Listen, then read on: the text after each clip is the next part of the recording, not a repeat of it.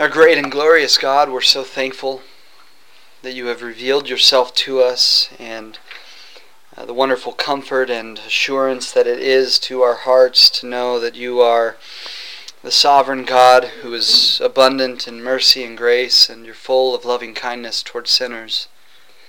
Our hearts are strengthened by those truths. And we pray this morning, Father, that you would help us to grow in the knowledge of these truths, so that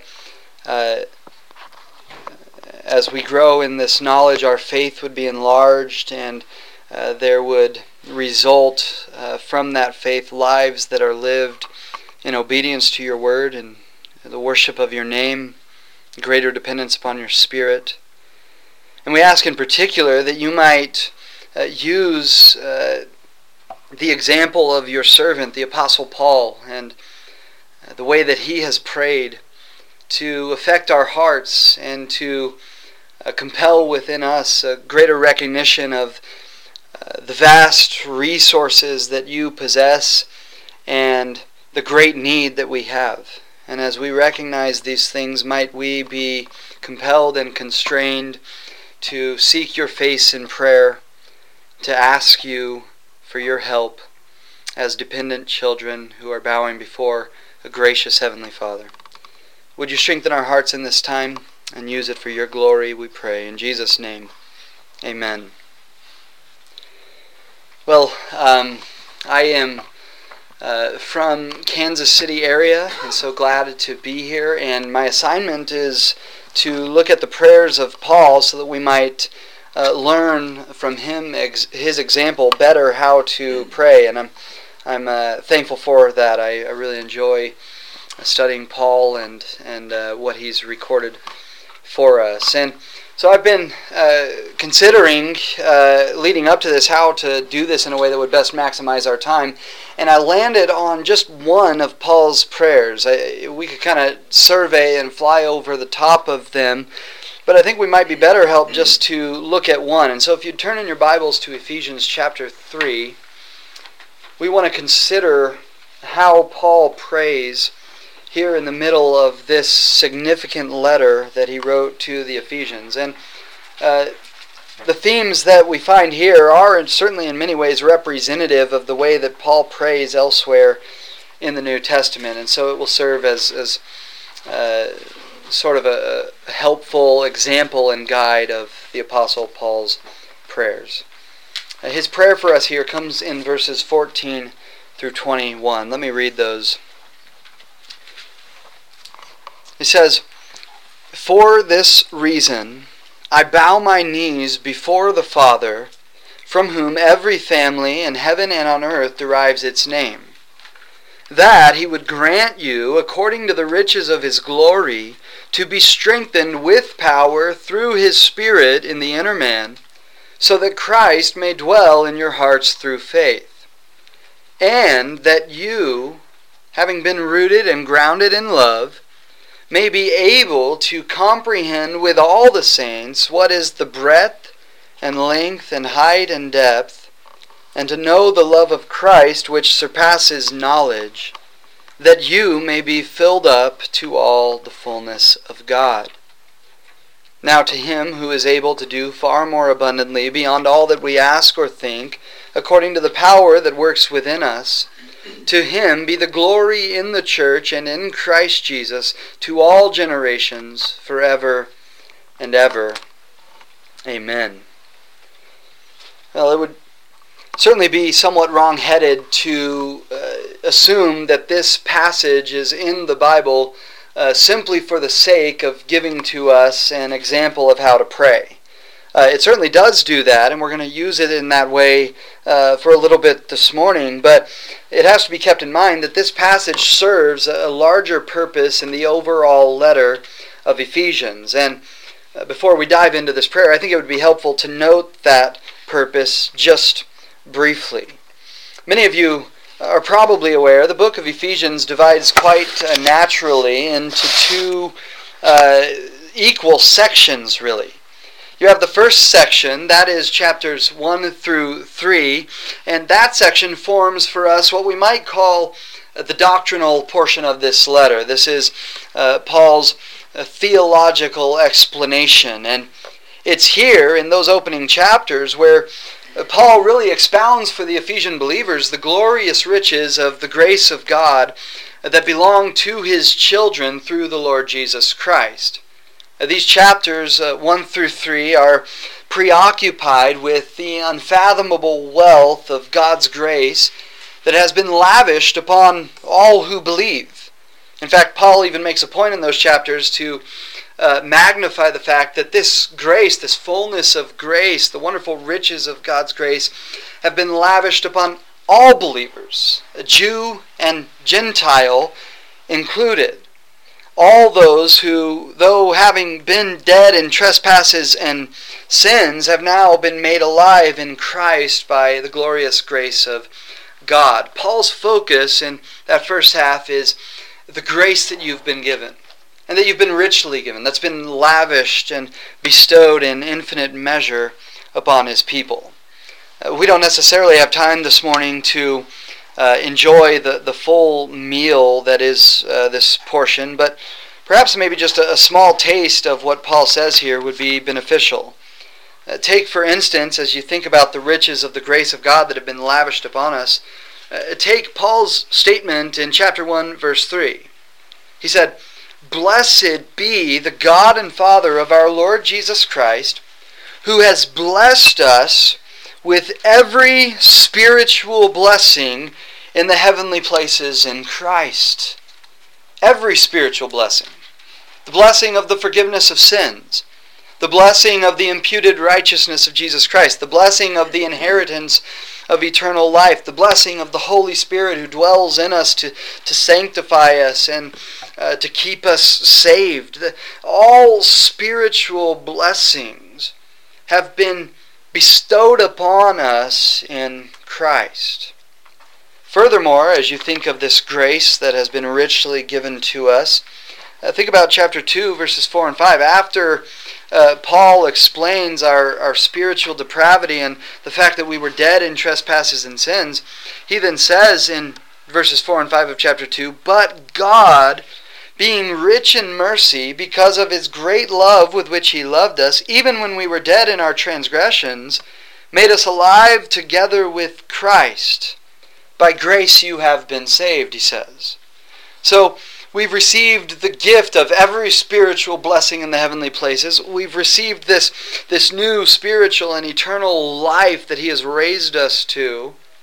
But notice also in chapter 2, verse 13, as he writes about the Gentiles who, he says here, were formerly far off. That is, we were separated from Christ, excluded from the commonwealth of Israel, strangers to the covenants of promise, and having no hope and without God in the world. We were formerly far off, but notice, we have been brought near by the blood of Christ. We were spiritually deprived, but He blessed us with every spiritual blessing in the heavenly places. We were spiritually dead, but He made us alive together with Christ. We were spiritually separate and far off, but He has brought us near. And furthermore, he says, you go down a little ways in chapter 2, verses 18 and 19, he says, "For through Him," that is through Christ, "we both," that is believing Jew and believing Gentile, "have our access in one Spirit to the Father." Through the Son, in the Spirit, we have access to the Father. What a glorious privilege. What an amazing grace from our God that we who should have been eternally condemned by Him have now been given access into His presence. Finally, as you note the wonder of the riches that have been lavished upon us in Christ, you can note in chapter 3, verse 6, that he says there that the Gentiles are now fellow heirs and fellow members of the body and fellow partakers of the promise in Christ Jesus through the gospel. We who are Gentiles have been included, Paul says. We've been included in the saving purposes and work of God. And so this is the wonder of the grace of God that's been poured out upon us. These are the riches of His grace, which is an appropriate term because Paul in chapter 3 verse 8 says that he's been writing about the unfathomable riches of Christ. And these first 3 chapters are all about how they've been lavished upon believers. And he does that so that we might greater know and more deeply trust in the love of God toward us. So that's the first section of the book of Ephesians. The second section comes in chapters 4 through 6, and we might refer to this as the practical portion of this letter. The practical portion. It's here in chapter 4, verse 1, as he shifts gears, it's here where Paul sort of gathers up all of the riches of God's grace from the first 3 chapters, and he sort of stuffs them into that one word there at the beginning of verse 4, the word therefore. That is, in light of all of the riches of the grace that I've just detailed for you, that have been lavished upon you, in light of the riches of God's grace, go now and live in a manner that reflects that you have been graciously enriched by God. Or to put it in his words, in light of these things, conduct yourselves, walk in a manner worthy of the calling with which you have been called. In other words, let the attitudes of your heart, the thoughts of your mind, the conduct of your lives reflect the abundance of spiritual wealth that has been heaped upon you. And so in this second section of the book, as he now calls us to appropriate the riches of God's grace and to live in light of them, you find a variety of commands instructing us in how we are to go about living in a manner that is worthy of this calling. And he'll say things, for instance, like in chapter 4, verses 2 and 3, with all humility and gentleness, with patience, showing tolerance for one another in love, and being diligent to preserve the unity of the Spirit in the bond of peace. Live in that way. Or perhaps like what he says in chapter 4, verses 31 and 32. Let all bitterness and wrath and anger and clamor and slander be put away from you, along with all malice. Be kind to one another, tender-hearted, forgiving each other, just as God in Christ also has forgiven you. Or, for instance, chapter 5, verses 1 and 2. Be imitators of God as beloved children, he says, and walk in love, just as Christ also loved you and gave himself up for us, an offering and a sacrifice to God as a fragrant aroma. He says, conduct your lives in a manner worthy of the calling, worthy of this calling that you have, in which you have been graciously enriched with every spiritual blessing in the heavenly places in Christ. Go and live in light of that. But this division in the book, which is very natural to see, the break between chapters 1 through 3 and 4 through 6, this division causes us to ask a question. And the question is there something in particular that fuses these 2 sections together? Is there's some kind of spiritual mechanism, so to speak, that would help me to be able to take the grace of God that has been granted to me in Christ and appropriate it in my life so that I might in turn live in a manner that is worthy of the calling with which I've been called? This division naturally causes us to ask that question.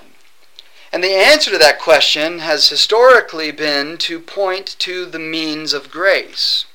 By the means of grace, I'm referring to the particular instruments that God has given to us that enable us to sort of lay hold of the grace that He's given and to turn around and by that grace go and live in accordance with what He's commanded of us. The means of grace would include, obviously, the Word of God and the study of the Word of God.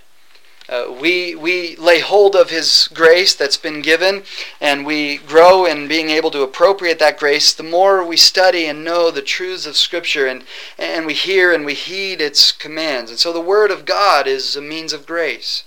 The local church is a means of grace. The fellowship of the body, the encouragement that we receive as we worship together, is an instrument that God uses to sanctify us, to push us along in the Christian life. The Lord's table is a means of grace. As we come and we remember the saving work of our Savior and we confess our sins and we reassure our hearts in the fullness of the satisfying grace of God that is ours in Christ. All of these things are means of grace, instruments that God uses to help us appropriate His grace in our lives and live in accordance with it. But one means of grace, and one that is particularly pertinent to the theme of this conference here this morning, is prayer. Prayer. Prayer is a critical means of grace where we as the children of God would bow our hearts before the throne of our Heavenly Father, seeking from Him the spiritual strength that we need in order to be able to live in a manner that is worthy of the calling with which we've been called. And in fact, prayer is precisely what Paul employs here in Ephesians in order to move us from doctrine to practice. He's wrapped up his doctrinal section in chapters 1 through 3, but before he moves into the section on practice, before he exhorts us with reference to our conduct, he prays. He prays. Before, in fact, we even get to the content of Paul's prayer and see how it is that he prays, we learn something about his theology of prayer. That is, we learn something about what Paul believed about prayer. And that is that Paul believed that prayer serves as an essential hinge that swings us from doctrine to practice. This is a critical piece in Paul's theology of prayer, recognizing that he views prayer, and we can understand this just by virtue of the fact of where he's placed this prayer in this letter. He views prayer as the crucial link in the chain that connects all of the truth that we believe, chapters 1 through 3, with the fleshing out of that truth in our lives, chapters 4 through 6. And so this is significant. And with that in mind, the place of this prayer in Paul's letter and what that tells us about the importance of prayer, we can now sort of dive into this prayer and observe how he prays. And as we do, I want us to note here three features of this prayer that not only teach us how to pray, but also demonstrate for us the importance of prayer in our Christian lives. So notice, first of all, as you look at the text, Paul's posture in prayer. His posture in prayer. He begins not with the prayer itself, but he begins by describing his posture, how he approached the Lord in prayer. And he says there, "For this reason I bow my knees before the Father, from whom every family in heaven and on earth derives its name." I bow my knees. This description of his posture communicates to us both Paul's heart of humility and his high view of God. Two things which, of course, go hand in hand. But note there his heart of humility. He says, he describes his physical posture as being that of bowing my knees. Now, in noting that, I would have you to understand that Paul is simply describing his posture here. This is not a command from his lips that this is what you must do when you pray. It is a description of what he's doing here as he prays. I bow my knees. In fact, you can read your Bible and you really won't find a direct command that the believer must bow his knees before the Father when he prays. You would see it on significant occasions like when Solomon prayed in the dedication of the temple. 2 Corinthians 6 says he bowed his knees, and some other significant points in Scripture. But frankly, like you might expect, physical posture is really never the ultimate emphasis when it comes to prayer. What is significant, though, is the posture of our hearts. The posture of our heart. And that's what Paul's physical posture is pointing to here. It's indicative of a humble heart. When you bow before someone, what are you saying about yourself and about that person? You're saying, I am subject to you. You are my superior. You are great and glorious, and I bow before you in reverence and humility and lowliness of heart and mind. This is for Paul a heart that recognizes his own insignificance before the glory and the greatness of the one to whom he's praying. And no wonder he felt that way. I mean, he's just been articulating in these first 3 chapters the magnitude of the riches of the grace of God. He's looked at the sovereignty of God in salvation. He's looked at the work of the Trinity in salvation. He's looked at God's glorious plan for the ages, God's work of uniting Jew and Gentile. All of that, fresh on the mind of Paul, drives him to his knees in humble reverence before this great and glorious God. And as we observe that, we can note that whether or not we bow our knees, which, by the way, it is a fruitful practice at times as you get behind your closed door and you're alone with the Lord to reflect in your physical posture what you hope is true of your heart. But whether or not we bow our knees, when we come to the Lord in prayer, we most certainly ought to bow our hearts, right? In recognition of our lowliness, in recognition of our need for Him, our dependence upon Him. This is Paul's humility. This is Paul's humility. And we're not surprised by this humility because as you keep going, you notice here that Paul had a very high view of God. He had a very high view of God. Look at what he says. He says, I bow my knees before the Father, from whom every family in heaven and on earth derives its name. So, he doesn't view prayer as just a casual conversation with his buddy. Instead, Paul knows who it is that he's bowing before, and he has a very high view of Him. And this high view of God on the part of Paul is seen, first of all, in Paul's description of God as a Father. As a Father. He is the God and Father of our Lord Jesus Christ. And for all who are in Christ, He is our Heavenly Father. He is a Father who loves His children. A Father who cares for His children, who provides for His children, who protects them. And Paul's recognition of God as Father draws him to prayer. This is my Father who wants to hear from me. Any good earthly father would love to hear from their children. God is the greater Father, the Heavenly Father. He delights in the prayers of His children. And by that reality, we're summoned to come and we're summoned to pray. But that reality also would call us to come with humility and reverence. Because, as Peter says in 1 Peter 1, the fact that we get to address God as our Father ought to cause us to conduct ourselves with fear and reverence during our time on this earth. So Paul is bowing in humility and reverence before his Heavenly Father who loves him and whom he loves. And he comes trusting Him, and he prays, and he bows his knees. And we pause and ask ourselves when we pray, do we contemplate the fact that God is our Father? He is our Father. It summons us to come to Him.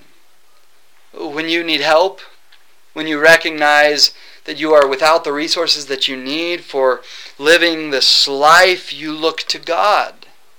Because He's the one who's supplied all these resources. He's the one who possesses all of them. And He is your Father who loves you and cares for you. But not only is He the Father, He's also the Sovereign. He's the Sovereign. Paul describes Him here as the one from whom every family in heaven and on earth derives its name. Now that's an interesting phrase, and it's one that denotes for us the sovereignty of God. To name someone is to exercise authority over that individual. That's why when Adam was in the garden and God had commanded him, you shall rule over creation, including all the creatures of the earth, He then brought the animals in front of Adam for Adam to be able to name them. It was an exercise of authority, the authority that had been given to him by God. And for Paul to say here that God is the one from whom we are all named is to say that He is the one who has all authority over all of His creatures, whether they be angelic beings, those in the heavens, as Paul notes there, or whether they be all of humanity, those on earth. We are all under the sovereign authority of God. It is to say that every family has its origin in God as Creator and is therefore subject to His authority as our sovereign Creator. He is sovereign over all, ruling and reigning as Almighty King and Lord and Judge. But the sweetness of this for the believer is that this one who is supremely sovereign is my merciful, loving, caring Heavenly Father. We ought to emblazon that upon our hearts and minds. That will compel us to pray. That will drive us to the throne of God with humility, reverence, confidence, and with joy to fellowship with our sovereign Heavenly Father through prayer. So this is where prayer begins. recognizing the glory of who God is and bowing our hearts before Him. This is Paul's posture in prayer. But as he keeps going, you notice that he next moves into his purpose in prayer. And his purpose in prayer is seen in verses 16 through 19, and it's really reflected in his requests. This is why he's praying, and this is what he's praying for. And as we examine these, what I'd have you to note is these are the types of requests that we ought to prioritize when we pray for others.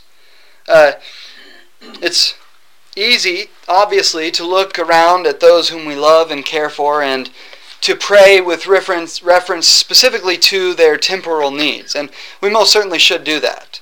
Again, we're approaching a Father. He cares for us eternally and spiritually, but He also cares for the temporal, physical needs that we're facing in this life. But oftentimes, I don't know if you've noticed this in your own life, but I have noticed it at points in mine, our prayers get consumed and taken up with prayers just for provision of financial needs and healing of bodily ills and the different cares and anxieties of this life. We should cast those upon the Lord, knowing that He cares for us. But you notice as you observe Paul's requests, those things really aren't the priority. When he prays for others, he prays and he's essentially saying whatever circumstance they're in this life, temporally, physically, financially, whatever circumstance they're in, I am praying for them that they would be spiritually strengthened so that they might honor the Lord and walk in a manner worthy of the calling with which they've been called in the midst of all those circumstances. This is what Paul prioritizes, and I think we would do well to prioritize these types of things also. And so, as he prays, his prayer comes to us by way of three requests, and these requests have almost a staircase effect to them. You with each request, you climb higher up the staircase until you reach the top, the pinnacle that is the third request that we'll see at the end of verse 19. But we want to climb this staircase a little bit with Paul here, and as we do, note that Paul first of all prays for spiritual strength. He prays for spiritual strength. He says in verses 16 and the beginning of verse 17, I'm bowing my knees in order that He would grant you, according to the riches of His glory, to be strengthened with power through His Spirit in the inner man, so that Christ may dwell in your hearts through faith. Paul is asking that these believers would be strengthened with power.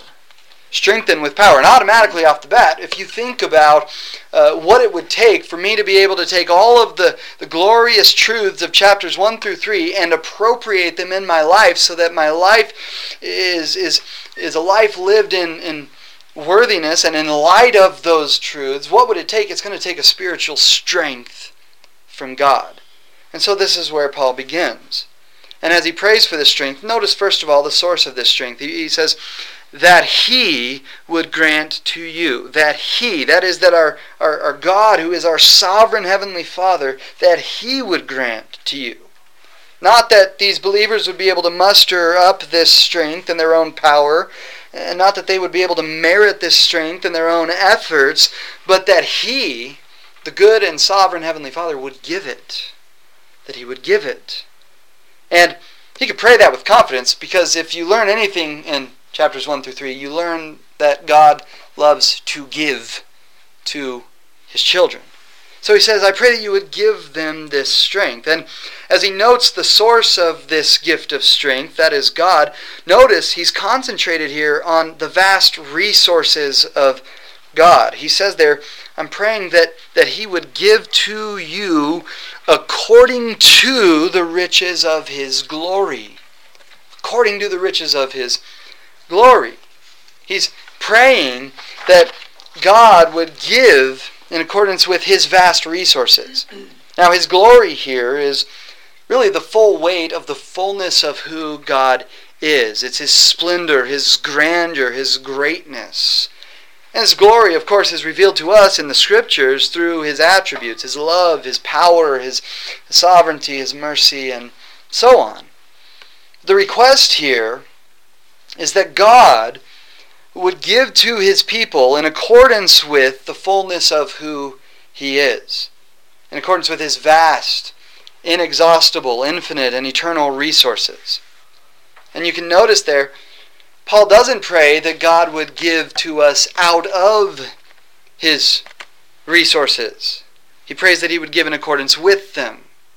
You say, well, what's the difference? Well, if I were a billionaire and I were to come in here and to give you a $10 bill, it could be said that I was giving to you out of my riches.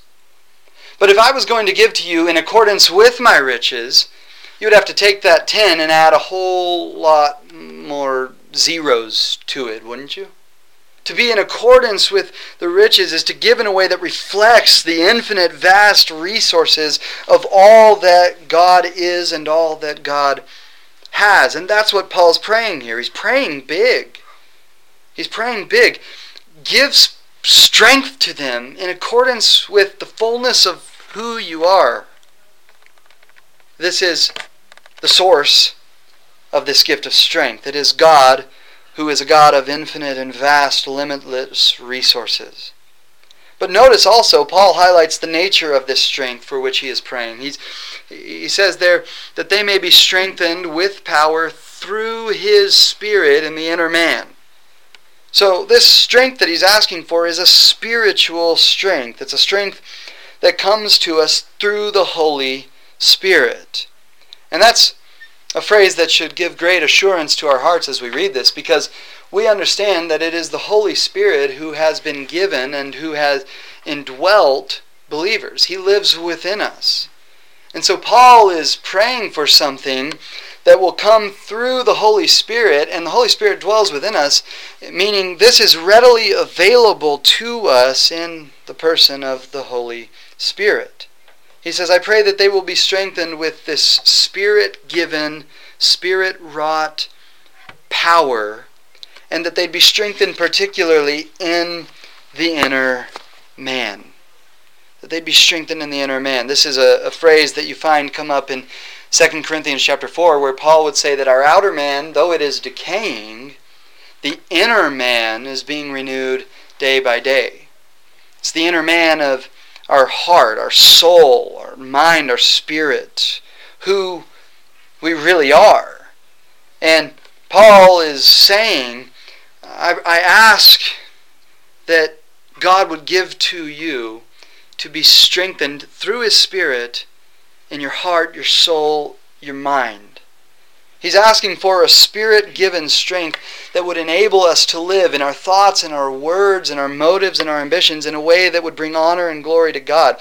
This is a strength that would be such that we could mortify sin and pursue holiness. It's a strength that would enable us to worship God more faithfully. It's a strength that would help us to serve his body more effectively. It's the spiritual strength in our hearts.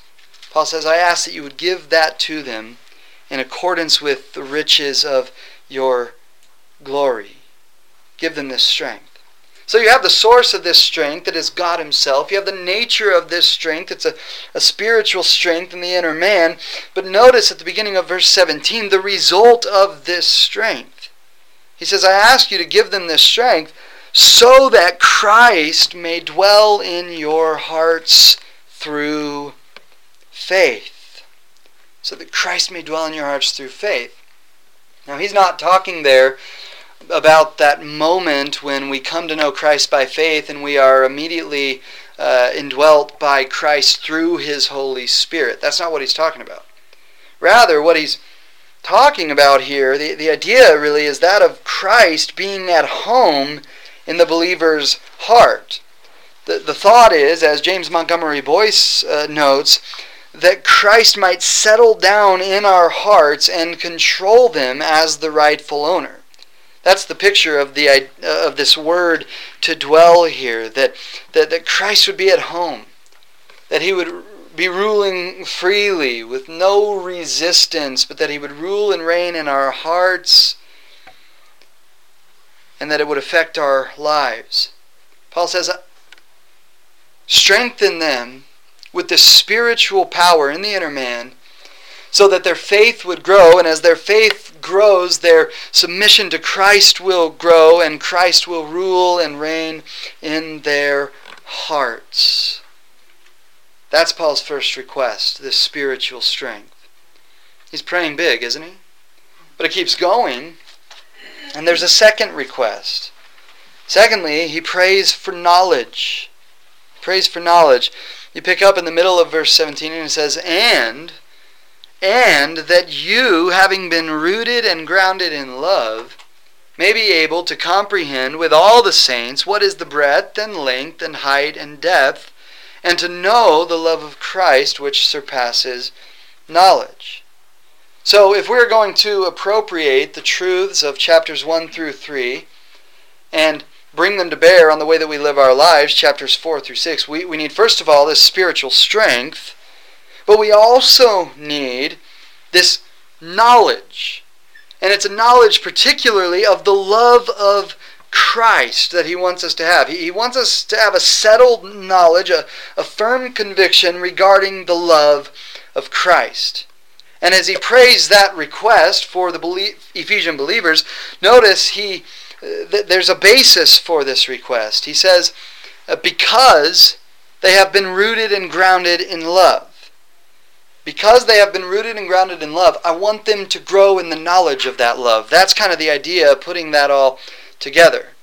But in noticing that basis, having been rooted and grounded in love, you can see the mixed metaphor there. You have the idea of being rooted, which is a botanical concept where you plant a tree in fertile soil. Then you have this idea of being grounded, which is more an architectural concept. That's where you establish a building upon a rock-solid foundation. And so Paul says that we have been rooted like a tree firmly planted in fertile soil, and we have been grounded like a building that's been set upon a sturdy foundation, and the soil in which we've been rooted and the foundation upon which we have been built is love. Rooted and grounded in love, and particularly the love of God. You think about that idea, what is the foundation of our salvation? Well, what do we trace our salvation back to? You can trace all of the spiritual blessings we enjoy in our salvation. You can trace all that we are as the children of God back to the fountainhead, the foundation of the sovereign and eternal love of God. That's why Paul would say in Ephesians 1:5 that it was in love that God predestined us to adoption as sons. That's why he can say in Ephesians 2:4, it was in love that he made us alive together with Christ.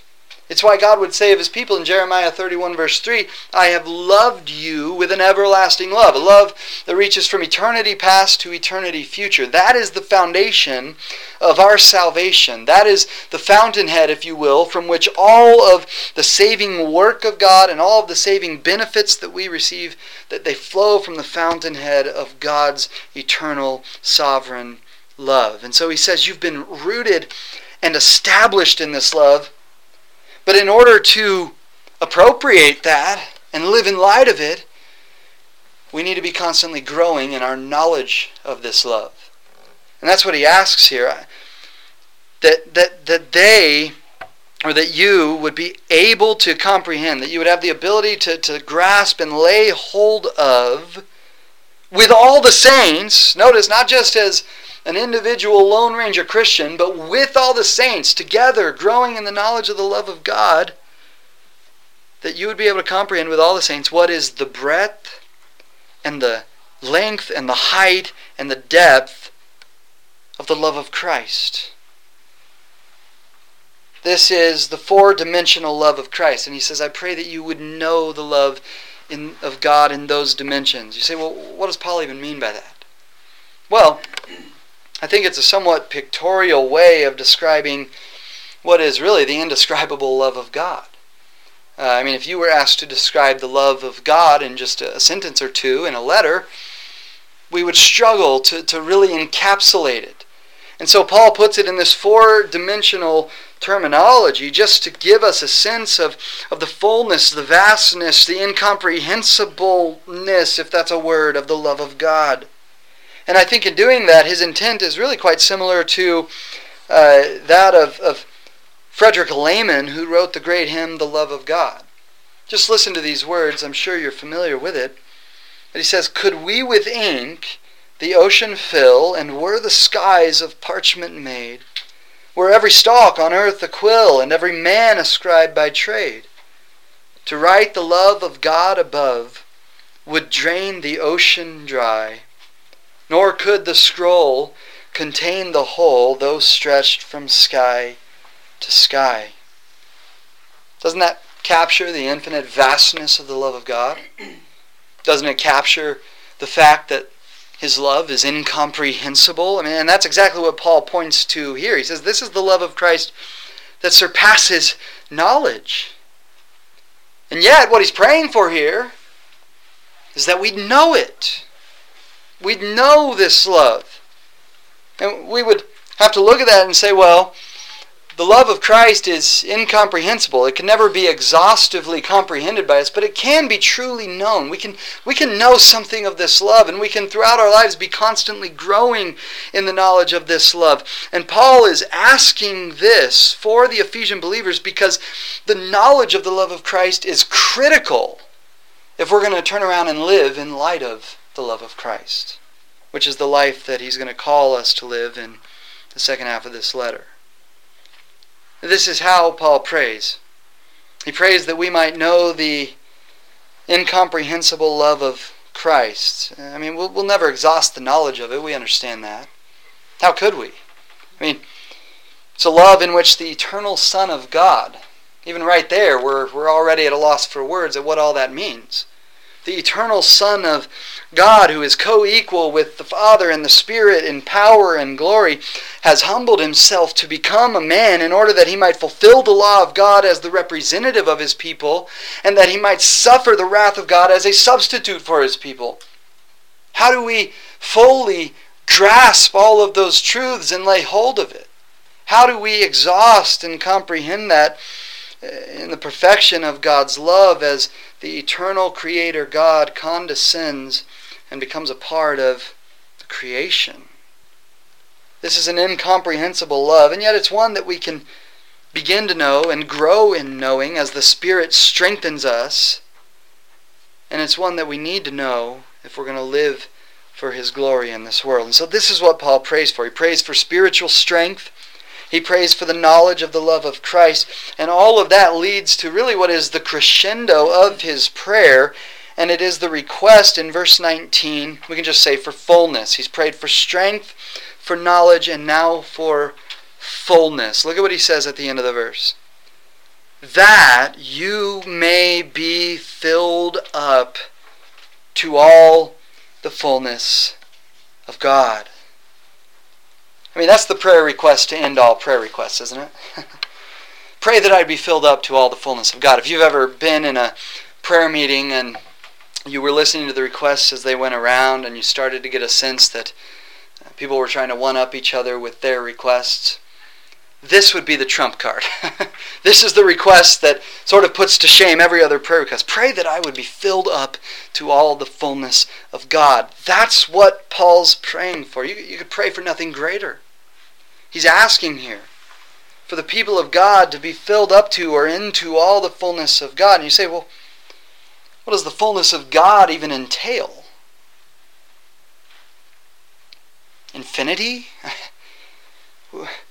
We can't even begin to grasp the magnitude of this concept because we can't even begin to comprehend the God in His pure, perfect, uncompounded divine essence, His divine being. That alone is outside of our comprehension. The fullness of God is really a concept that Paul is employing here that leaves us at a loss for words. So as we think about this, maybe we're on safest ground to just look at this statement about the fullness of God and simply say that Paul wants all that God is to fill up all that we are. God wants all that, or Paul rather, wants all that God is to fill up all that we are, that we may be filled up to all the fullness of God. So you hear that statement, and again you say, well, what does that even mean? The idea of being filled up in and of itself has difficulties, doesn't it? But I think we can get an understanding of this if you just jump ahead in Ephesians chapter 5. Look over there for just a second. Ephesians chapter 5, we get a little bit of help in understanding what it means to be filled up. He says there in verse 18, "Do not get drunk with wine, for that is dissipation, but instead be filled with the Spirit." He's giving to us parallel statements there. Don't be drunk, but be filled. And so we can grasp this concept of being filled by comparing it with the parallel thought of being drunk with wine. Now, to be drunk with wine is to be under its influence, is to be under its control. And the way that a drunk person thinks and speaks and acts is dictated by the intoxicating effects of the alcohol. Well, you take that concept of the influence and the control that alcohol would have in a drunk person's life, and you import it into this idea of being filled. To be filled with something is to be under its control, under its influence. And here, in chapter 5, it's the Holy Spirit, but in Paul's prayer, he's saying, I want you to be controlled under the influence of the fullness of who God is. It's a great way to pray, isn't it? That you would be compelled, constrained, controlled in your life by the fullness of all that God is. That's backwards from what is often our experience. Often our experience is that we're controlled and influenced by all that's going on around us, everything that we can get access to in social media, all that's going on in the world, our own lives, our own circumstances. Paul says, no. I pray that their thoughts, their words, their actions, their lives would be filled up, controlled by the fullness of who God is. That's how he prays. Those are the types of things he prays for. And he does so before his sovereign heavenly Father. And then let me just mention in a brief moment, he does so with praise. This is his praise and prayer, and this is how it all ends. He says, now to him, verse 20, who is able to do far more abundantly beyond all that we ask or think, according to the power that works within us, to him be the glory in the church and in Christ Jesus to all generations forever and ever. Amen. We started this prayer with a recognition of the sovereign authority of God. He's the one from whom every family in heaven and on earth is named. But Paul brings it to a close with a recognition of the sovereign ability of God. He is able to do exceedingly abundantly beyond all that we ask or think. And he's praising him for that. But we would have to pause and ask ourselves, do I come to God in prayer with that conviction? With that faith that he is able to do abundantly beyond all that we ask or think? I suspect oftentimes we don't, and that's why we don't pray for the types of things that Paul prays for.